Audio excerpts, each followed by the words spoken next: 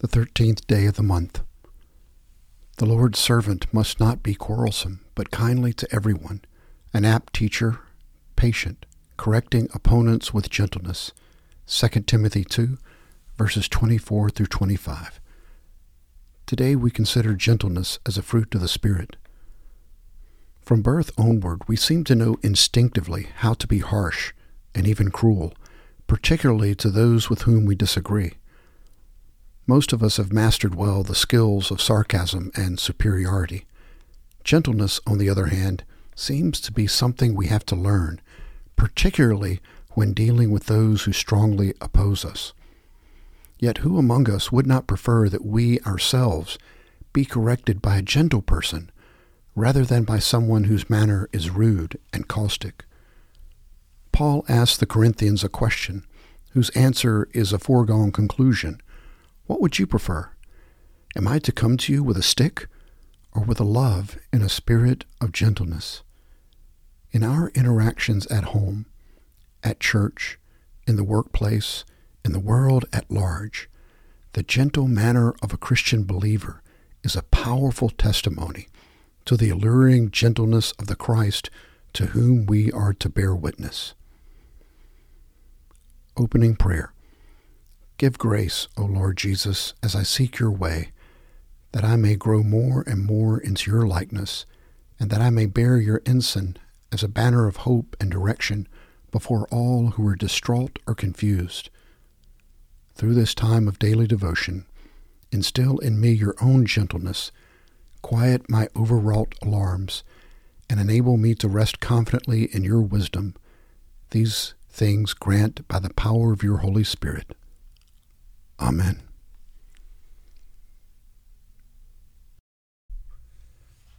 Psalm 139, verses 1 through 12. God, investigate my life. Get all the facts firsthand. I'm an open book to you. Even from a distance, you know what I'm thinking. You know when I leave and when I get back. I'm never out of your sight. You know everything I'm going to say before I start the first sentence. I look behind me and you're there, then up ahead and you're there too. Your reassuring presence coming and going. This is too much, too wonderful. I can't take it all in. Is there any place I can go to avoid your spirit? To be out of your sight? If I climb to the sky, you're there. If I go underground, you're there. If I flew on morning's wings to the far western horizon, you'd find me in a minute. You're already there waiting. Then I said to myself, oh, he even sees me in the dark. At night, I'm immersed in the light.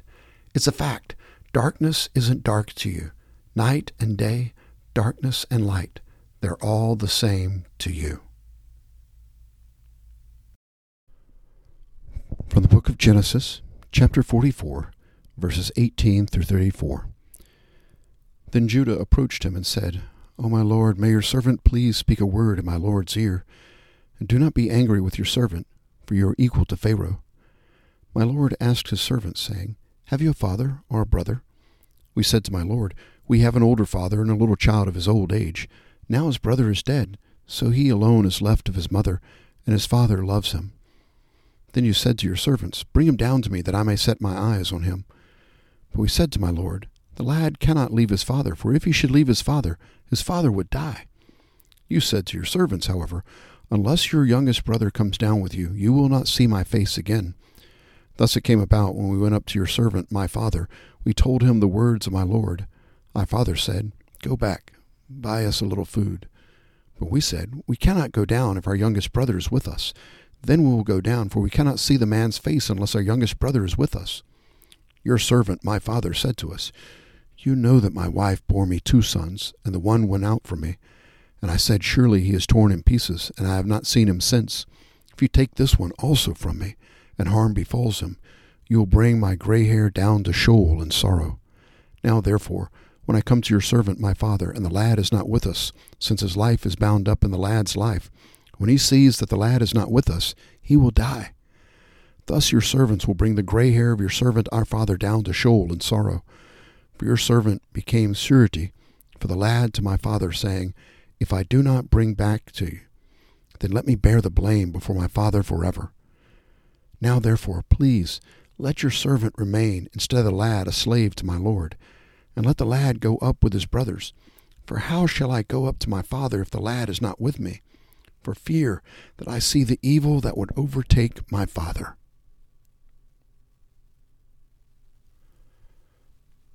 From the first letter of the Corinthians, 7th chapter, verses 25 through 31. Now concerning virgins I have no command of the Lord, but I give an opinion as one who by the mercy of the Lord is trustworthy. I think then that this is good in view of the present distress. It is good for a man to remain as he is. Are you bound to a wife? Do not seek to be released. Are you released from a wife? Do not seek a wife. But if you marry, you have not sinned, and if a virgin marries, she has not sinned. Yet such will have trouble in this life, and I am trying to spare you. But this I say, brethren, the time has been shortened, so that from now on those who have wives should be as those they had none, and those who weep as though they did not weep, and those who rejoice as though they did not rejoice, and those who buy as though they did not possess, and those who the world as though they did not make full use of it, for the form of this world is passing away.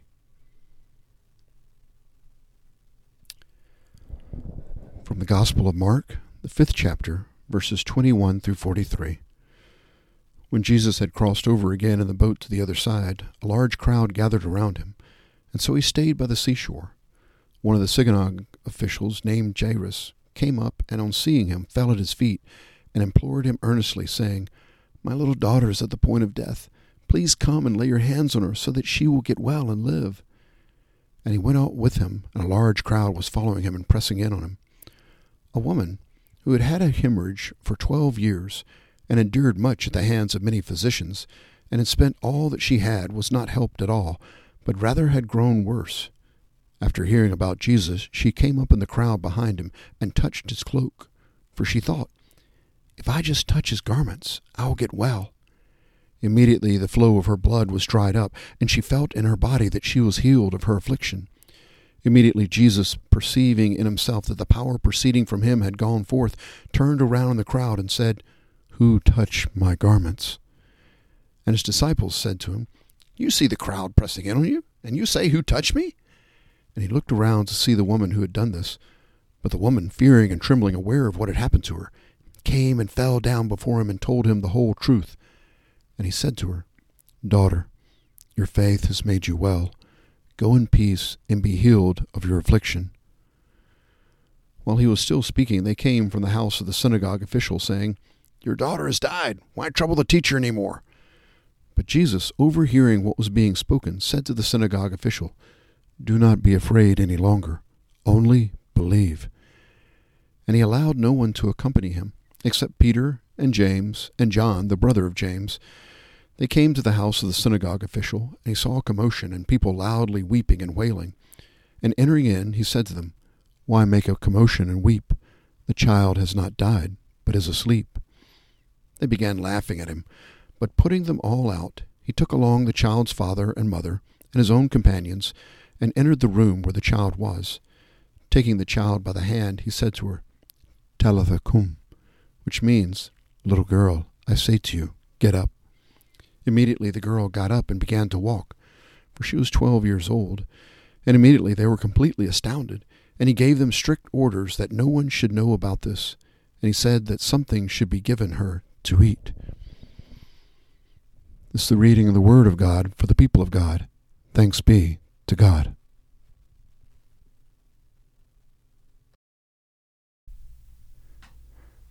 Prayer for Sunday.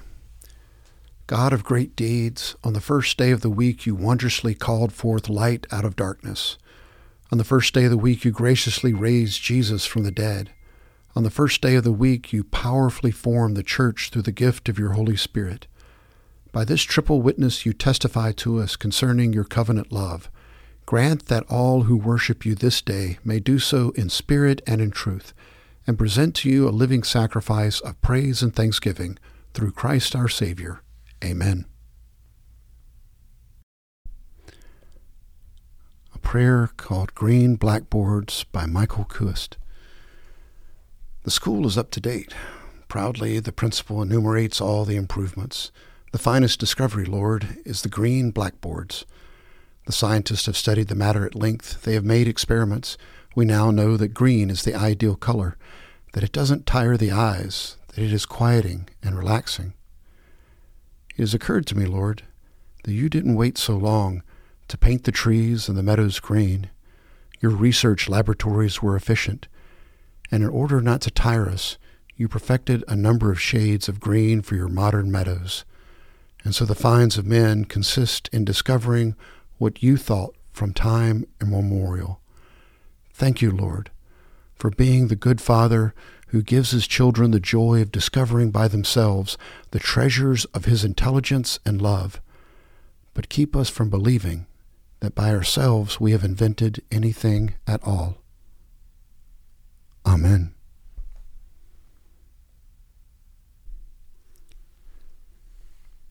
The Lord's Prayer, current ecumenical text. Our Father in heaven, hallowed be your name. Your kingdom come, your will be done, on earth as in heaven. Give us today our daily bread. Forgive us our sins as we forgive those who sin against us. Save us from the time of trial, and deliver us from evil. For the kingdom, the power, and the glory are yours, now and forever. Amen.